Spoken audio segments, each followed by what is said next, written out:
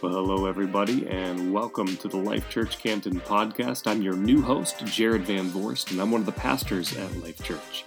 If you're used to listening to this, you've heard Sam Parham for a little over a year now, and he is off to another great adventure. But I want to thank Sam for his hard work and dedication in getting this podcast up and running. I hope to keep that same level of excellence going forward as I move forward as your new host. I'm excited to be with you, and I want to thank you for listening. Today, you're going to hear the start of the second half of our series on Ephesians. I had the pleasure of kicking us off by looking at Ephesians chapter 4, verses 1 through 6. But before we get started, I can't encourage you enough to subscribe to this podcast, but also share it with others if you think it's meaningful to you. It may have an impact on somebody else and be an encouragement to them. We know that life is hard and complex sometimes, but we truly believe that Jesus is our hope, not just for our future, but for today as well. Lastly, if you're part of Life Church and you give to us financially, I want to thank you for investing in the work that we get to be a part of. It truly makes a difference. If you're not part of Life Church, but you'd like to contribute to this ongoing effort, I want to invite you to visit our website at lifechurchcanton.org/give. And I want to thank you again for deciding to contribute. So without further ado, here's the sermon for today.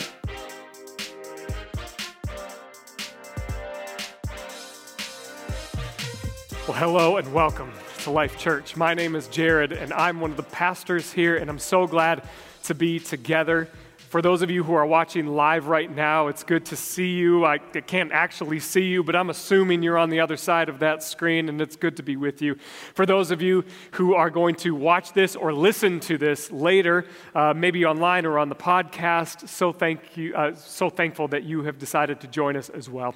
For those of you who are watching live right now, would you please do me a favor and go ahead and share this experience, because it's so important, the impact that it has. You might not even know this, but when you share this, other people are exposed to this experience. They might not have a faith community that they're a part of, and so they might decide in this moment to join our faith community, at least for a little while. Some even have decided to join our church without ever being in this building. They were exposed to an online worship gathering and decided to join our church. That's incredible that we get to be a part of that. So your contribution makes an impact in this process. Also, if you are watching online right now on Facebook specifically, we want you to comment. We want you to engage with the service. If you have questions, if you have comments, if you want to say hello to somebody, if somebody's new here, we want to be able to interact. And I would say this again, if you are new, let us know. Say, I'm new in the comments, or you can fill out one of the connection cards online, and we would love to get in touch with you so that you're not doing this alone. I have a question for you. If you're watching right now, and maybe you're watching later, you can think about this question. But how many of you have ever test driven a car, specifically a brand new car? How many of you have ever had that opportunity? Go ahead and raise your hand. I can't see you, but just do it anyway for fun. Okay.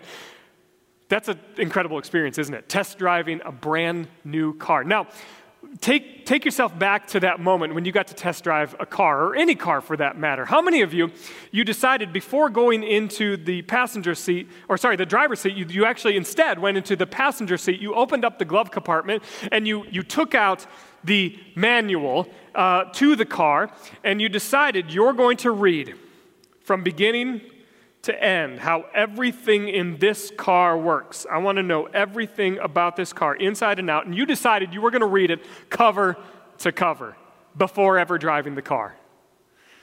Yeah, maybe like 3 of us, I'm sure, maybe. And if you're one of those 3, kudos to you. We admire your responsibility and your safety. But for most of us, my guess is that we never did anything like that. Right? Like, we know how to drive a car.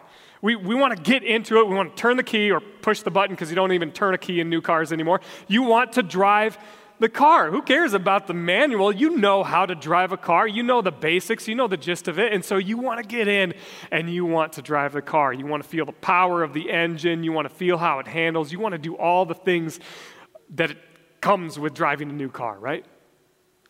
But here's the thing. Unless, of course, it's one of those ugly Teslas. I've probably just offended a handful of people right now, but you probably have a basic understanding of how things work until you don't. Especially when it's a newer car. If you've been driving maybe a little beat up thing, but now you've got a brand new car, things are maybe just a little bit different. So let's say you test drive the car, you like it, you decide to buy the car, you drive it off the lot, you've been driving around for a while, but all of a sudden an indicator light comes on. And you're not sure what that indicator light means. You didn't have that indicator light in the last 1985 Chevrolet Chevette that you owned. Now this is a brand new car, and you're not sure what that indicator light means. You need to go to your manual to check it out. You need to look for the indicator light section and realize, oh, that means that. And so you need to know what it means so that you can know how to address the problem before it gets any worse. Why am I talking about this?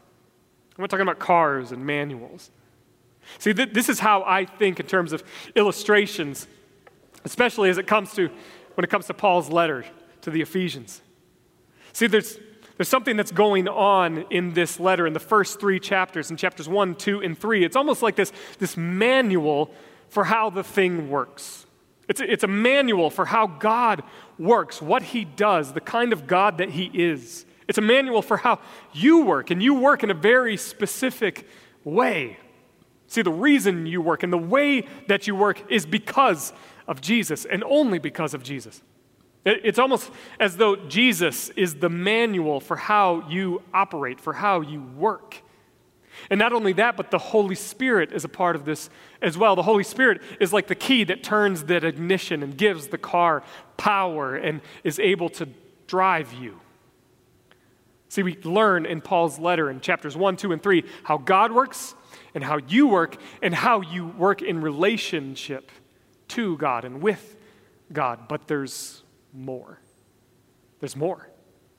See, we've talked about this idea that you have been chosen in Christ, but now Paul is about to turn the corner here in the letter. There's more to it. See, it's not just about how God works and how you work, but it's now how about you all work together. See, you're forming this new community that is centered around how God works and how you work, but now you all have to work together.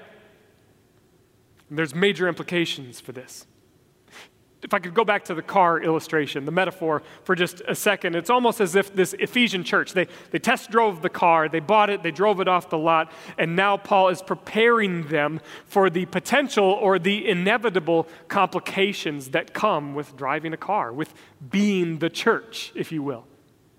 There's going to be some indicator lights that come on that you might not recognize, that you may have never seen before, and you're going to have to pay attention to those indicator lights so that you know how to address the thing so it doesn't get any worse. This is what Paul is doing here. See, I want you to think about it like this as we turn this corner. Think about driving again. Like when you drive a new car, any old car, when you're first learning how to drive, you maybe start off in a church parking lot or a high school parking lot, or maybe you start out in your quiet little neighborhood or something like that, and it's easy. Maybe you're about the only one that's on the road at the time, and you can kind of slowly figure things out. But can you remember the first time that you merged onto the interstate? Onto like a major busy highway where there's cars going like 75 miles an hour, 80 miles an hour, and there's all kinds of traffic that's going on. How many of you can remember that moment, that first time that you had to merge on? It's stressful, isn't it? It's like, wait, do I accelerate? Do I decelerate? Do I like wait for that person to come? Like, what are they going to let me come into this lane? Or like, what lane do I do? There's lots of questions the first time you do it. It's a little bit nerve-wracking. And especially when you're coming onto this road, there's other cars there too, right? Like you have to think about them, and you're like, I don't know how that person drives. I don't know who they are. I don't know if their car is in good shape or tip-top shape and everything's going well for them. I don't know what they're going to do. I kind of have to guess. I kind of have to trust that they're going to stay in their lane, or if I want to merge over into this lane, that this car is going to let me in. Like you have to think about all of these other things now, as opposed to if you were just driving in a parking lot all by yourself. Driving in a quiet neighborhood. And then think about this. Think about the first time, or maybe it's never happened to you, or maybe it will happen to you at some point, but the time that you're driving 75 miles an hour on an interstate, cars are on side to side, they're front and back, and then your indicator light comes on. What are you going to do in that moment? Are you going to reach over into the glove compartment when you're driving 75 miles an hour and reach for the manual to see what does that indicator light mean all the while you're trying to drive at the same time? No, absolutely not. And so the stress level starts to rise. Is this indicator light something urgent? Is it something I have to pay attention to right now in this moment, or can I delay it? And the stress level rises. Maybe the road rage comes up, and there's all kinds of potential for complications. It's scary. Things could potentially go wrong. Let me speak plainly for just a moment and get back to Paul's letter. See, what Paul is doing is saying, hey, you're new at this, church. People of Ephesus.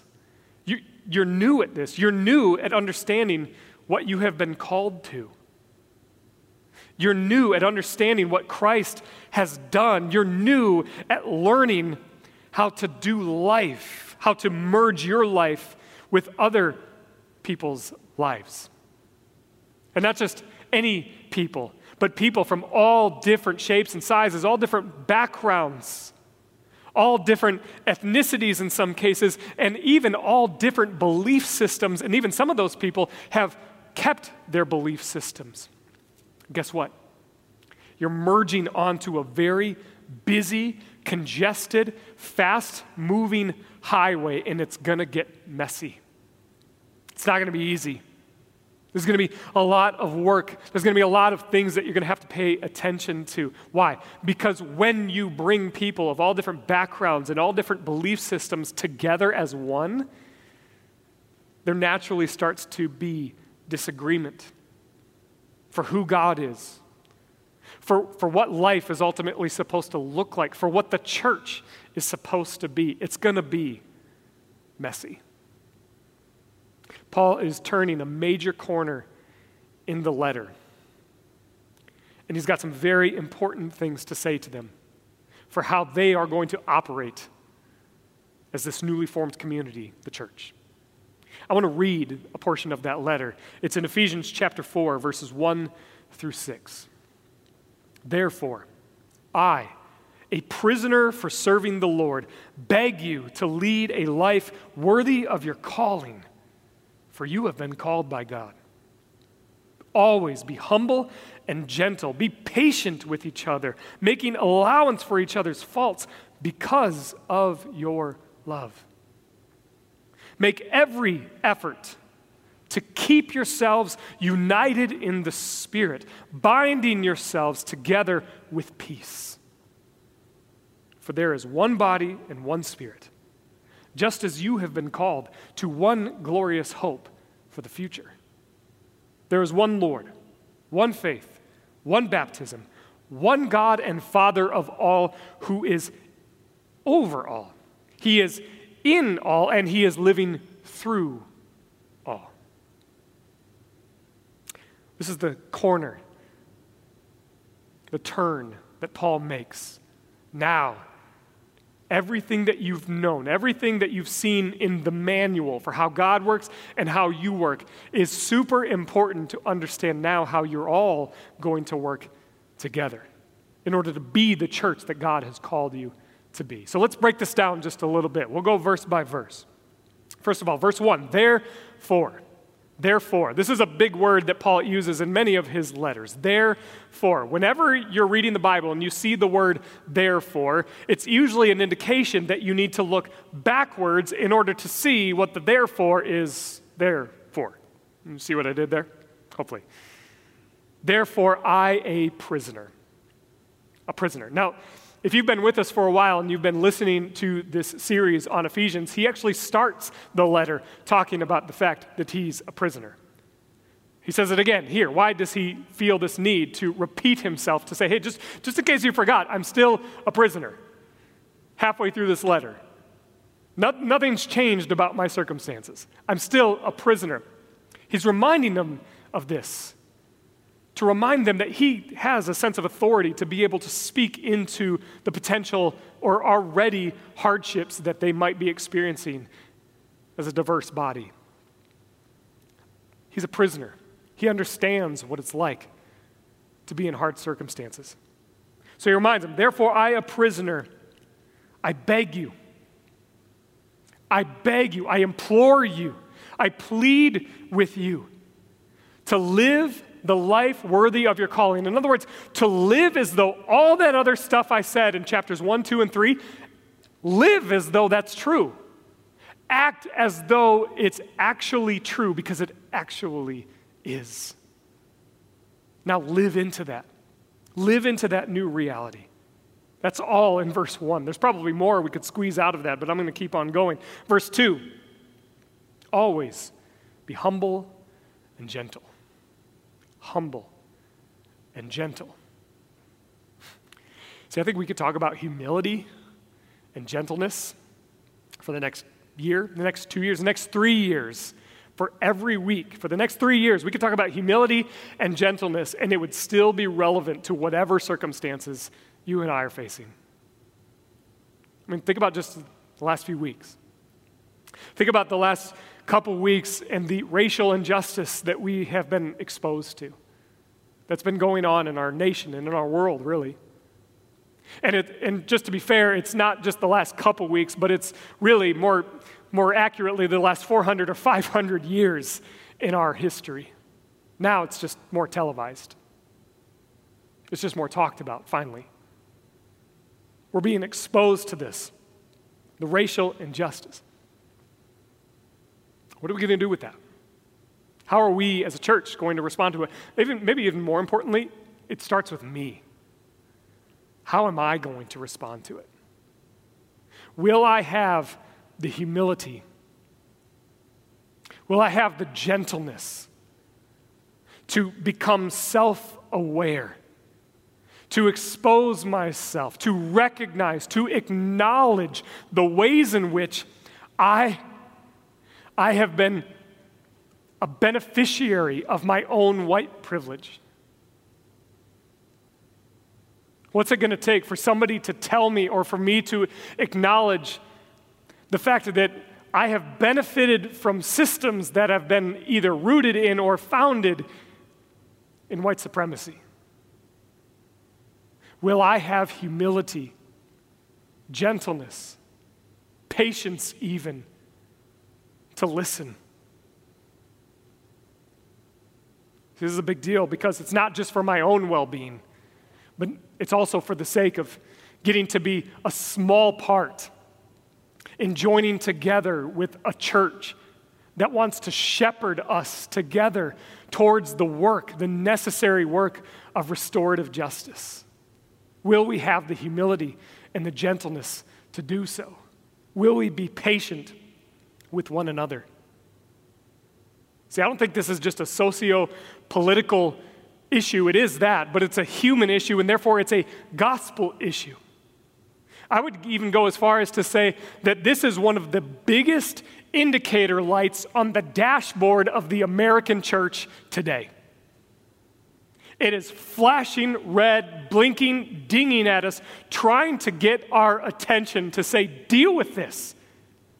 Deal with this issue. Otherwise, the car is going to break down. It's going to burn out. It's going to be destroyed. And I don't really mean a car. I mean the church. Now, I recognize some of you watching or some of you listening right now may not agree with me. Some of you may not see it that way.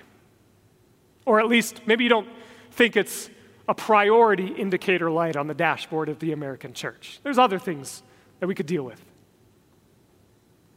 Let me think about it this way. It'll illustrate it in this way. Some of you drive your cars and maybe an indicator light comes on. And maybe after a while, you're just like, you know what, I don't know what that means, or I do know what it means, and I'm just not going to deal with it. Or it's going to be really expensive for me to deal with that indicator light. And so you just don't deal with it. And you just keep on driving week after week, month after month, and this indicator light just stays on in your dashboard. Some of you do this right now. I had a friend back in Minnesota. He had this issue. It was an older car. His check engine light came on in his dashboard. And he just decided not to deal with it. He didn't want to deal with it for any variety of reasons. And ultimately, over time, what happened is he got so sick of seeing this indicator light because it just made him stressed out, the fact that he had to deal with this light. And so what he did instead is he cut a little piece of black electrical tape and he put it over the indicator light on his dashboard so that he could make himself feel better, that he didn't have to deal with the issue in his car. Is this what we're doing with racial injustice? Are we just seeing the light, but ultimately choosing not wanting to deal with it? Church, I plead with you. I beg with you. Don't cut out a little piece of tape and cover up that light. Because even if you do, it doesn't mean that the issue is going to go away. In fact, it's probably even going to get worse if you don't take the car in and deal with it. And ultimately, the car is going to be destroyed. It's going to overheat. It's going to burn out. It's not going to work anymore. Again, I'm not just talking about a car. Now I'm talking about the church. Paul says this is important. And it's going to cost a lot. This is an indicator light that we have to pay attention to. But for me as a white man, I have to be willing to have the humility and gentleness and patience to walk this journey with you. It's going to be hard. So how do we do that? Well, Paul takes us into the next section of Scripture by saying, make allowance for each other. Make allowance for each other because of your faults. It's more accurate to say bear with one another in love, but Paul here says make allowance in the New Living Translation. And I actually like the reason why they chose to use that phrase, to make allowance. And in other words, it sort of assumes that there's going to be faults, that there's going to be things that go wrong, right? So you have to prepare for that. Make allowance for the things that are going to go wrong. Let me use the car illustration again. If you buy a new car and you drive it off the lot, immediately that car begins to depreciate. Even more so for Fords. I'm just kidding, okay? I'm just, trying to make light of it. But it's going to depreciate over time, right? What do you have to do? Well, over time, as you own this car, there's effort that goes into taking care of this car. Just little things that you have to do here and there to preserve the life of the car. You got to take it in and get an oil change from time to time. You got to rotate your tires. Some of you are like, what's rotating your tires? You can Google it after we're done here. Some of you got to wash your car, right? Not just to make sure that it's clean, but especially in Michigan winters, right? You get all that salt and that grime that gets on the paint. Well, eventually that's going to wear away the paint. Thank you. And so you got to wash it. You got to keep it clean so that you can preserve the life of the car. Well, this is a great segue into what Paul talks about in this next section. I'm getting really excited, so I'm losing my voice for some reason. Verse 3, make every effort to keep yourselves united in the Spirit. Make every effort. This isn't just something you wish for, you just hope for.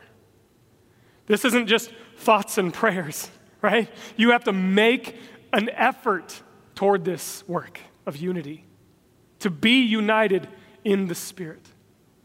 Make an effort. But here's kind of the cool thing. He says, make every effort to keep yourselves united. So that assumes that there's already unity in place. And there's a reason for Paul saying that.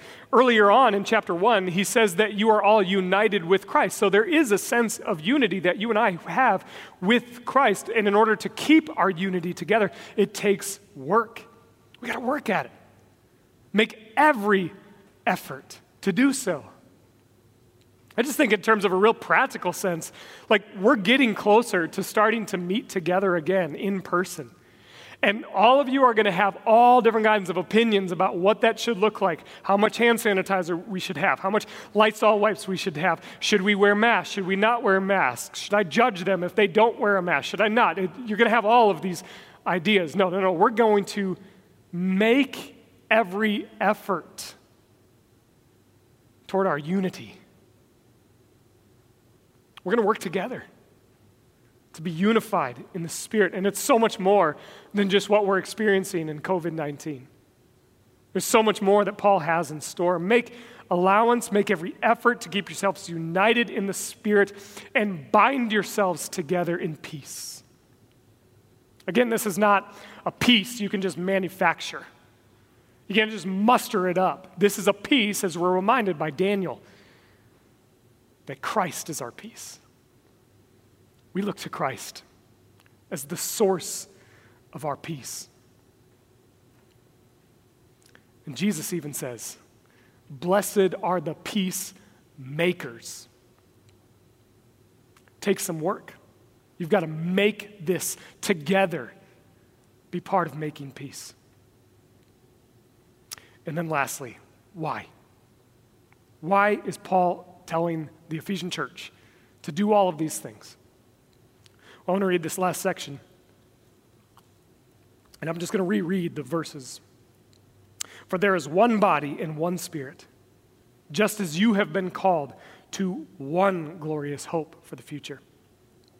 There's one Lord, one faith, one baptism, one God and Father of all, who is over all, in all, and living through all." So there's something that's interesting about what Paul is doing here.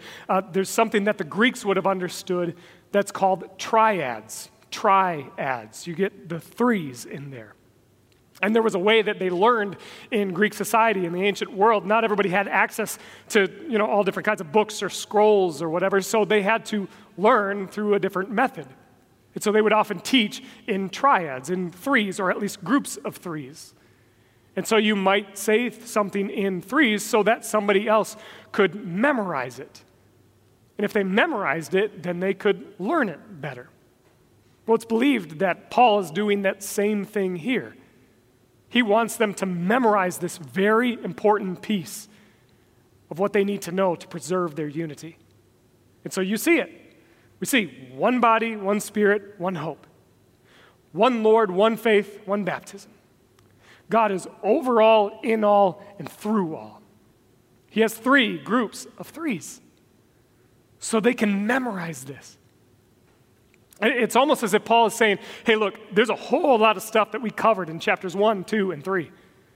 But in case you forget any of it, I want you to memorize this section so that if at any point you get distracted away from unity, that you can remember your oneness.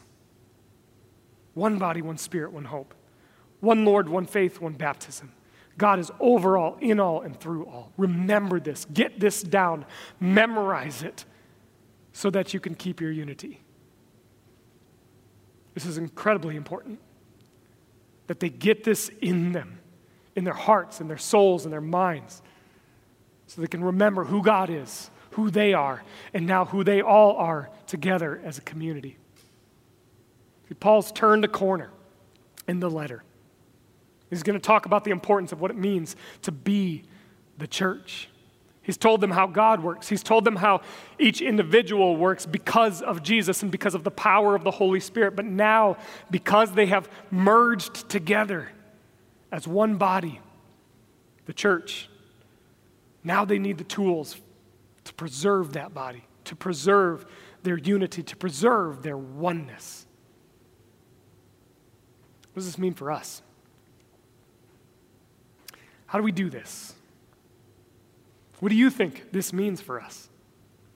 You can even type something in the comments after hearing everything that we've talked about up to this point. What does this mean for us and for our unity? When I became new at driving, when I first learned how to drive, I didn't know everything there was to know about the car that I had. I didn't know all of the indicator lights and what they meant. But over time, I realized that there's at least three that I should memorize. The check engine light, the low tire pressure air light, and then the empty gas light was probably the most important one. I needed to remember those. I memorized those because I didn't always have time to refer back to my manual. So if I memorized those, I figured I was good. Well, church, I want us to know our 3 indicator lights. I want us to know that we need fuel in our tank. We need air in our tires. We need to check our engine from time to time. Maybe that means we need an oil change. Let me speak in specifics. Let me get really specific with you for just a moment. We need fuel in our tank, right? Here's what I want you to do. For the next week, to get fuel in your tank, I want you to go back and to read chapters 1, 2, and 3 of the letter to the Ephesians. Read over it. Be reminded of who God is and who you are, that you have been saved by grace and you can't earn it, but that he has work in store for you that he's already planned ahead of time. Be reminded of how God works and how you work. So that's the first one. Reread chapters 1, 2, and 3. Or maybe you want to try this. Pray every morning. And I want you to pray a very simple yet bold prayer. Pray this prayer. Holy Spirit, show me how I can make an effort to preserve unity. Show me how to make every effort toward unity. Just a simple 1-sentence prayer. But I guarantee you, the Holy Spirit will show up. You need to have the courage to pay attention to it. He's going to show you things. Are you going to notice it? Or you could do this. Memorize the triads. Memorize those 3 groups of 3. Memorize one body, one spirit, one hope, one Lord, one faith, one baptism, one God who is over all, in all, and living through all. To be reminded of what this is about, to be reminded of our oneness. Pick any one of those 3 things to fill your tank. Or sometimes you might realize, if you're self-aware, you might realize that your tank is bone dry, and you'll need to do all 3 of these things. It makes me think of a story. Several years ago, there was this person that I know. I won't say her name, but it rhymes with my wife. And she was driving our car, and it was empty gas for like a long time. The light had come on, it had been dinging at her, and she just didn't pay attention to it. And granted, she's busy with 3 kids and driving them around, and sometimes you just get distracted. But it had gotten so bad to the point where she was pulling into a parking lot, and it just stopped. The car just turned off. It stopped working altogether.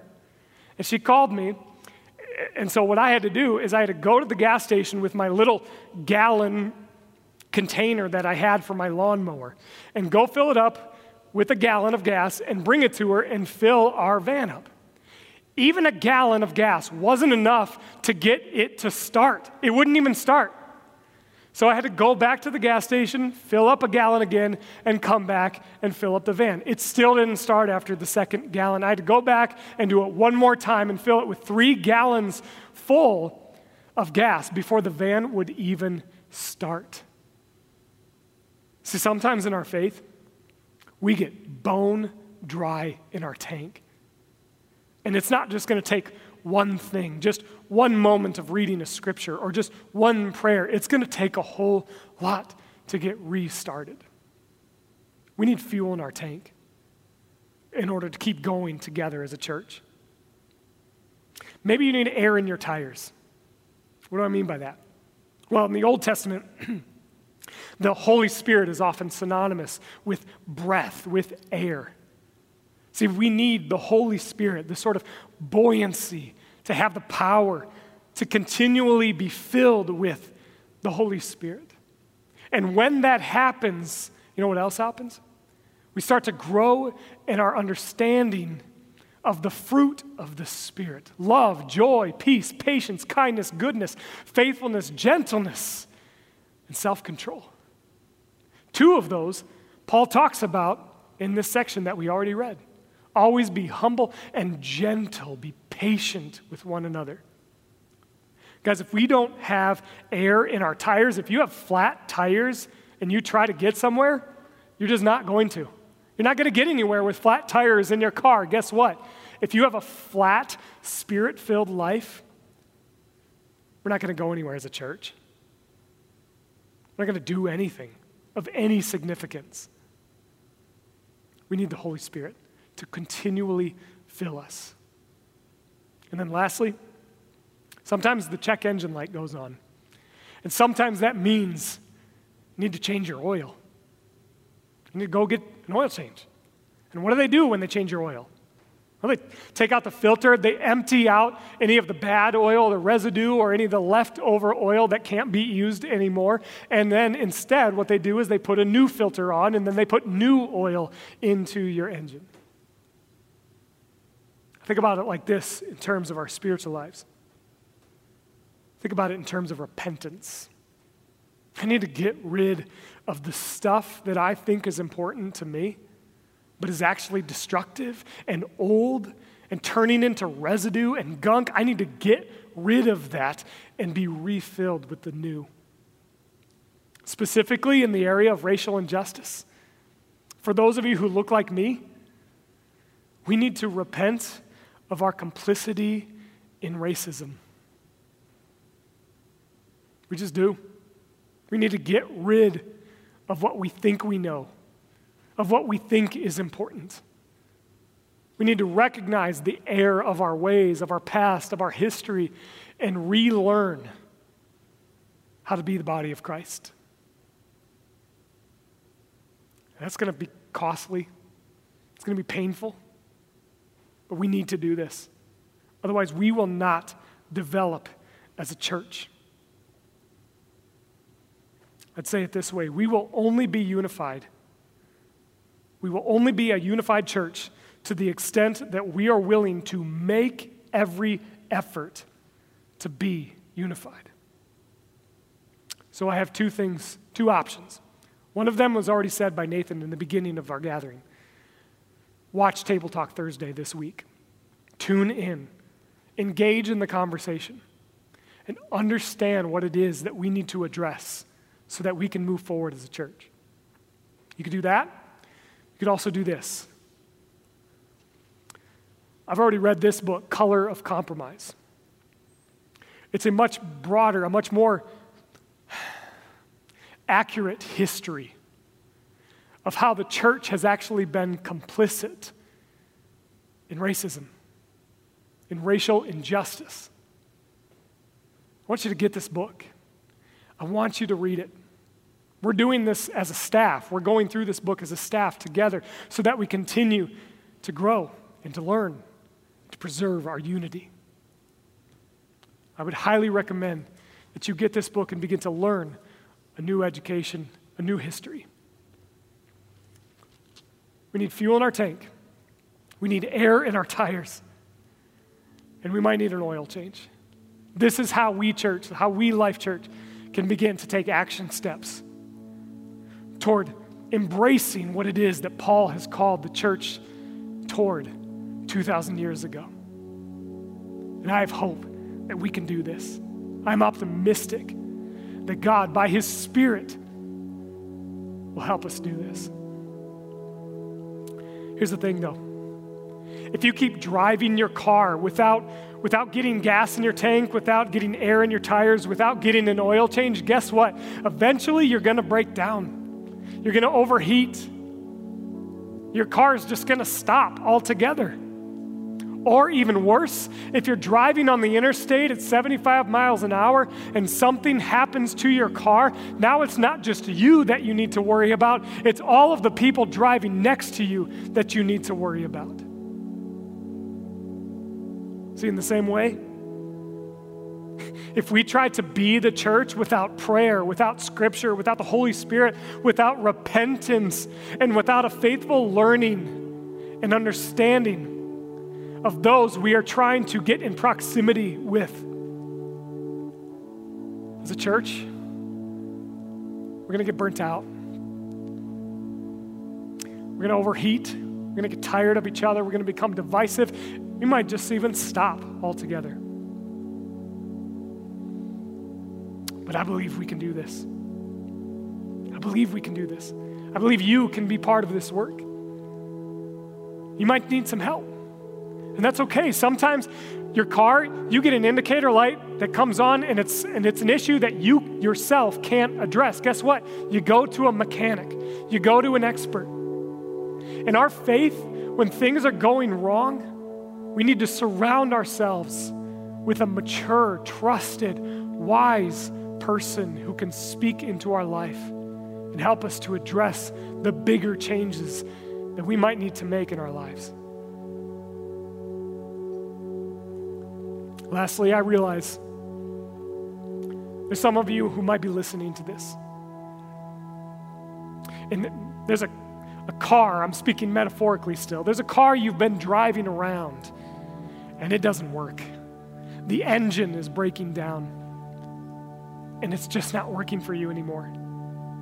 Some of you might realize you need a completely new engine. Guess what? Here at Life Church, we are driven. Did you catch that? We are driven by new life. And guess where that new life is found? It is only found in the person of Jesus Christ. You will only ever experience new life if you give him your life. He'll give you that new engine that you need to truly drive on the highway of life. And not only just you yourself, but to drive on the interstate with others, to merge into the lives of other people. It should truly be a part of something great. To drive toward a destination that you and I, we call eternity. Where all of life is renewed. All of creation is renewed. It is made new. And we are all together as one, in unity. If you don't know Jesus, but you want him in your life, I want to invite you to pray along with me as I pray. And you could pray in your own words, pray in your own heart, the way that it makes sense to you, but talk to God and ask him to take over, to give you that new engine, to be powered by the Holy Spirit, so that you can truly live life. Would you pray with me? God, I pray, even as my voice starts to tire out and give way, God, that still somehow you would use my words in this message and your scripture, your promises, to speak new life into all of us. God, I pray specifically for those who don't know Jesus. They've been driving around throughout their life, not knowing where to go, not knowing if their car is going to work or not. It hasn't taken them anywhere. If that's you, I'm going to invite you right now. Ask Jesus into your life. Ask him to make you new.